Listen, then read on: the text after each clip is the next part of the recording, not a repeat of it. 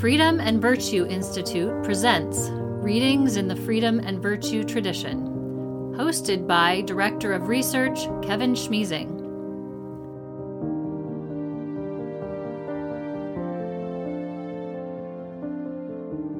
Adam Smith, 1723 to 1790, was a Scottish moral philosopher and is widely considered to be the founder of the modern discipline of economics. He attended the University of Glasgow, where he was influenced by the moral philosopher Francis Hutcheson. After study at Oxford University, Smith returned to Glasgow, where he contributed to making the university a centre for what became known as the Scottish Enlightenment. His first major publication was A Theory of Moral Sentiments, 1759, followed by the book for which he is best known, The Wealth of Nations, 1776.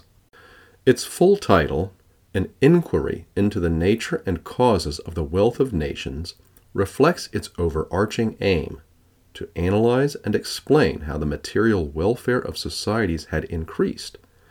In this endeavor, Smith presented for the first time, or at least articulated in the clearest and most memorable fashion, some of the central ideas of free market economics, including the concept of the invisible hand, the tendency for the pursuit of self-interest to bring about the more general welfare of society, and the division of labor, the increased productivity enabled by the specialization of workers.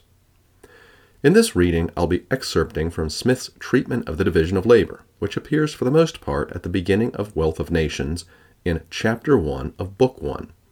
I also include a bit of Chapter 2, which extends the discussion of the division of labor and also captures Smith's famous description of the propensity of human beings to meet their needs through exchange with each other.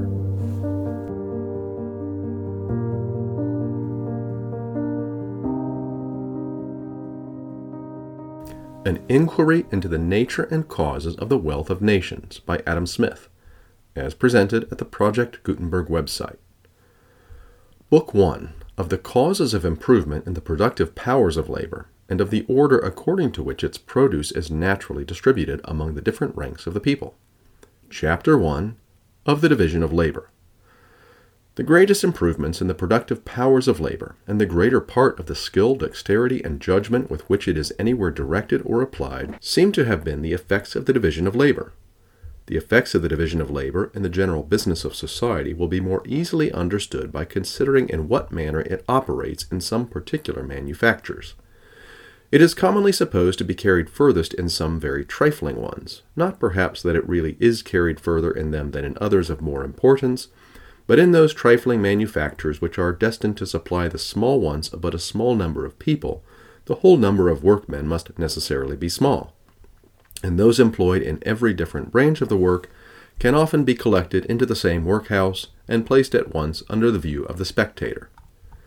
In those great manufactures, on the contrary, which are destined to supply the great wants of the great body of the people, every different branch of the work employs so great a number of workmen that it is impossible to collect them all into the same workhouse.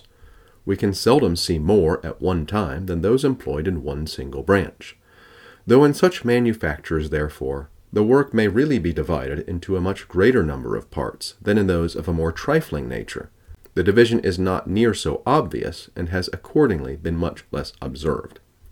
To take an example, therefore, from a very trifling manufacture, but one in which the division of labor has been very often taken notice of, the trade of a pin maker, a workman not educated to this business, which the division of labor has rendered a distinct trade, nor acquainted with the use of the machinery employed in it, to the invention of which the same division of labor has probably given occasion, could scarce perhaps with his utmost industry make one pin in a day, and certainly could not make 20. But in the way in which this business is now carried on, not only the whole work is a peculiar trade, but it is divided into a number of branches, of which the greater part are likewise peculiar trades.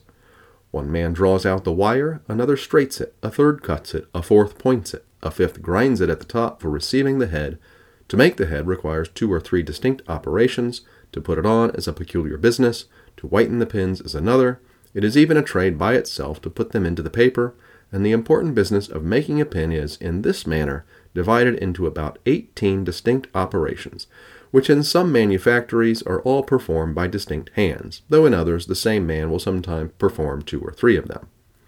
I have seen a small manufactory of this kind where 10 men only were employed, and where some of them consequently performed 2 or 3 distinct operations. But though they were very poor, and therefore but indifferently accommodated with the necessary machinery, they could, when they exerted themselves, make among them about 12 pounds of pins in a day. There are in a pound upwards of 4,000 pins of a middling size. Those 10 persons, therefore, could make among them upwards of 48,000 pins in a day. Each person, therefore, making a 10th part of 48,000 pins, might be considered as making 4,800 pins in a day. But if they had all wrought separately and independently, and without any of them having been educated to this peculiar business, they certainly could not each of them have made 20, perhaps not 1 pin in a day. That is, certainly not the 240th, perhaps not the 4,800th part of what they are at present capable of performing, in consequence of a proper division and combination of their different operations.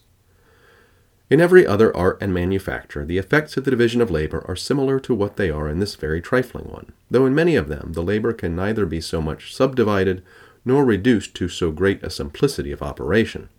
The division of labor, however, so far as it can be introduced, occasions in every art a proportionable increase of the productive powers of labor.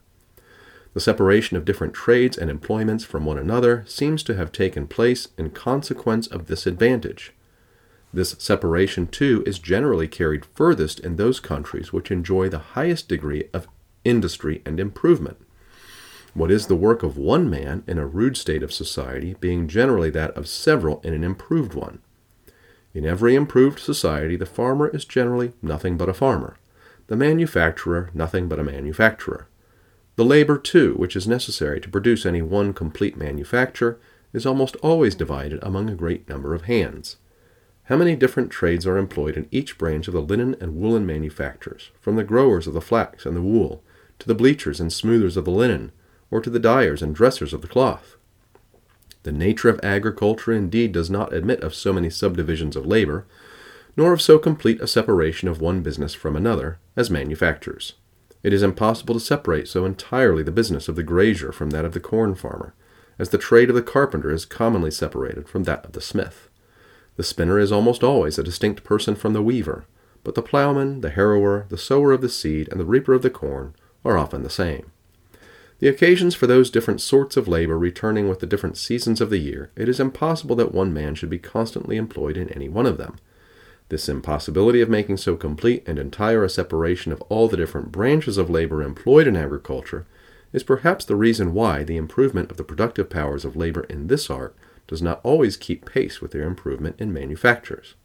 The most opulent nations, indeed, generally excel all their neighbors in agriculture as well as in manufactures, but they are commonly more distinguished by their superiority in the latter than in the former.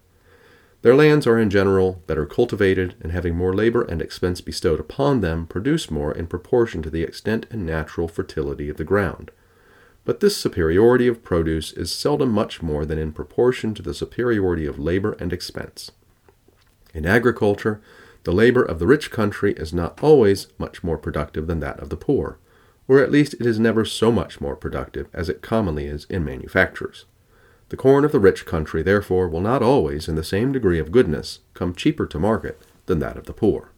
This great increase in the quantity of work, which, in consequence of the division of labor, the same number of people are capable of performing, is owing to 3 different circumstances. First, to the increase of dexterity in every particular workman. Secondly, to the saving of the time which is commonly lost in passing from one species of work to another.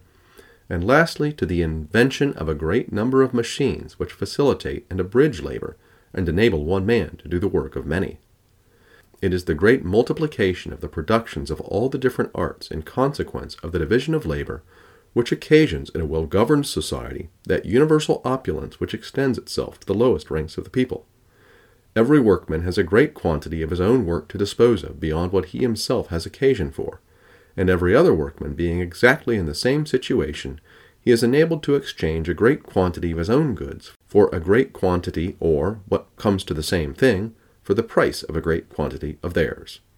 He supplies them abundantly with what they have occasion for, and they accommodate him as amply with what he has occasion for, and a general plenty diffuses itself through all the different ranks of the society. Chapter 2 of the principle which gives occasion to the division of labor. The division of labor from which so many advantages are derived is not originally the effect of any human wisdom which foresees and intends that general opulence to which it gives occasion. It is the necessary, though very slow and gradual, consequence of a certain propensity in human nature, which has in view no such extensive utility, the propensity to truck, barter, and exchange one thing for another.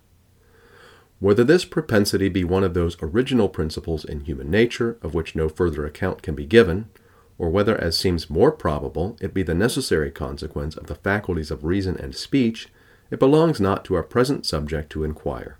It is common to all men, and to be found in no other race of animals, which seem to know neither this nor any other species of contracts.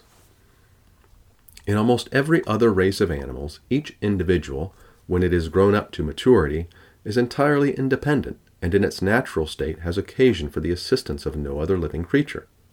But man has almost constant occasion for the help of his brethren, and it is in vain for him to expect it from their benevolence only. He will be more likely to prevail if he can interest their self-love in his favor, and show them that it is for their own advantage to do for him what he requires of them. Whoever offers to another a bargain of any kind proposes to do this. Give me that which I want, and you shall have this which you want, is the meaning of every such offer, and it is in this manner that we obtain from one another the far greater part of those good offices which we stand in need of. It is not from the benevolence of the butcher, the brewer, or the baker that we expect our dinner, but from their regard to their own interest. We address ourselves not to their humanity, but to their self-love, and never talk to them of our own necessities, but of their advantages. Nobody but a beggar chooses to depend chiefly upon the benevolence of his fellow citizens. Even a beggar does not depend upon it entirely. The charity of well-disposed people indeed supplies him with the whole fund of his subsistence, but though this principle ultimately provides him with all the necessaries of life which he has occasion for, it neither does nor can provide him with them as he has occasion for them. The greater part of his occasional wants are supplied in the same manner as those of other people, by treaty, by barter, and by purchase. With the money which one man gives him, he purchases food. The old clothes which another bestows upon him, he exchanges for other clothes which suit him better, or for lodging, or for food, or for money, with which he can buy either food, clothes, or lodging, as he has occasion. As it is by treaty, by barter, and by purchase that we obtain from one another the greater part of those mutual good offices which we stand in need of, so it is this same trucking disposition which originally gives occasion to the division of labor.